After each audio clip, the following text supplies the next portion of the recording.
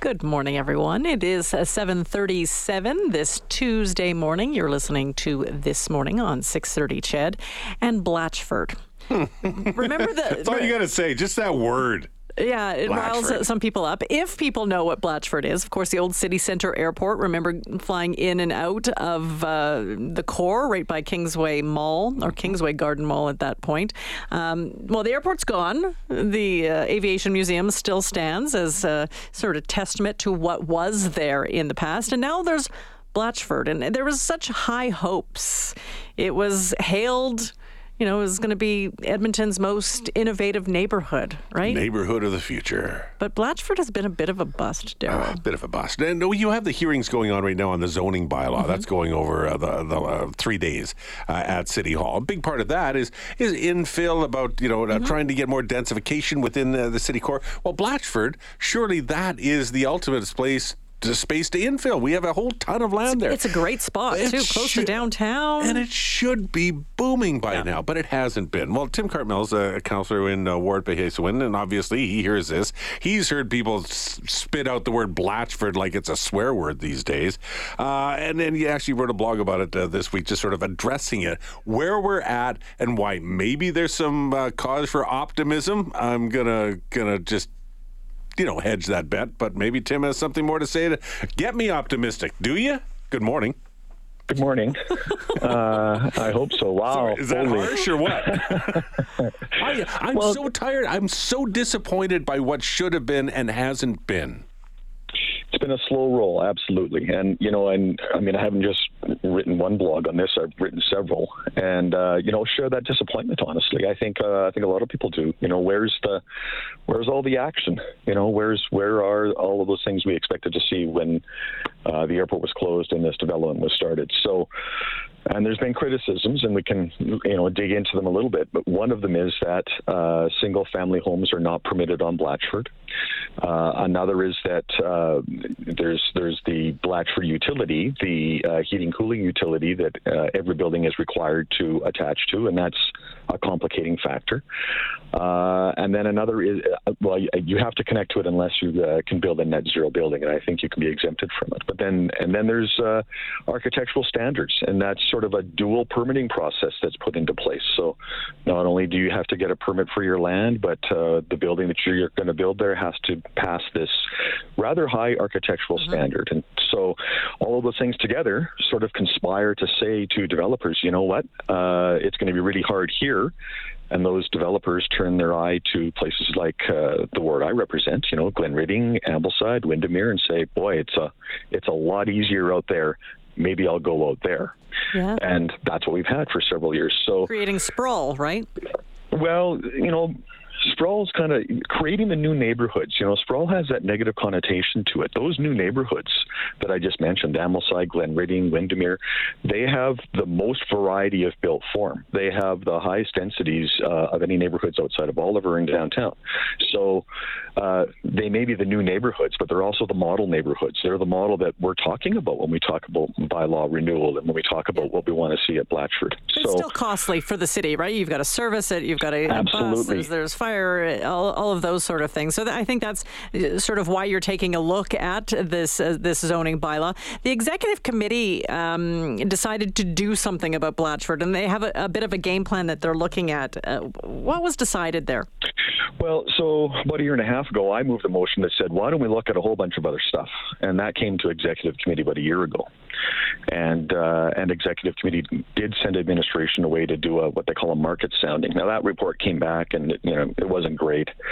But notwithstanding that, administration did say, you know what, we are going to look at a few things. We're going to look at those architectural standards and see if they don't contradict what our goals are when we talk about ecological responsibility and climate change.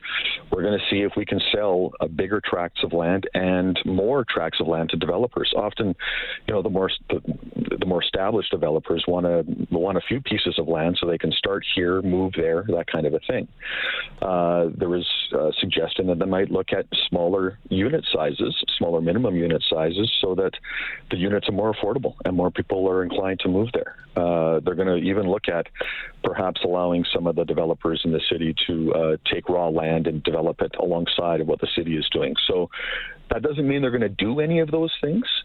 It means they're going to go away and think about and analyze whether maybe they should do some of those things. But I can tell you a year ago, they wouldn't even do that. So the fact that our administration and some of my council colleagues are willing to at least look at some of these moves is a step in the right direction. Was part of the problem, and does it remain part of the problem, that we were looking for the ideal neighborhood? Well, guess what? When a whole lot of things, when there are other places doing something differently and it's cheaper, then that ideal can be really expensive. I think, at least I get the impression, that the cost and the irritation has kept people away from it.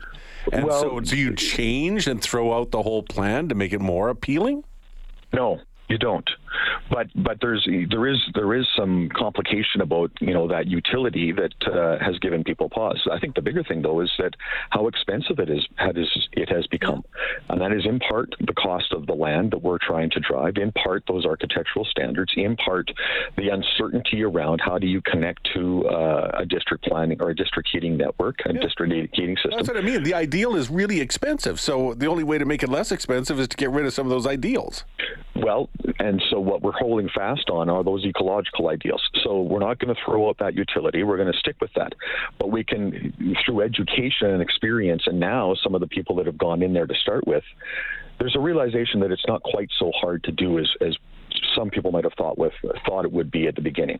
So there's a learning process that has come into play here, to some degree. But there's other pieces there that might allow us to take the cost down. Like the relative cost of a townhome in Blatchford is not quite double what it is in Ambleside, right? So I mean, that's a pretty big delta that we have to overcome. So these are some of the levers that we're looking at pulling on. So it was encouraging that at least we'll look at some of those things.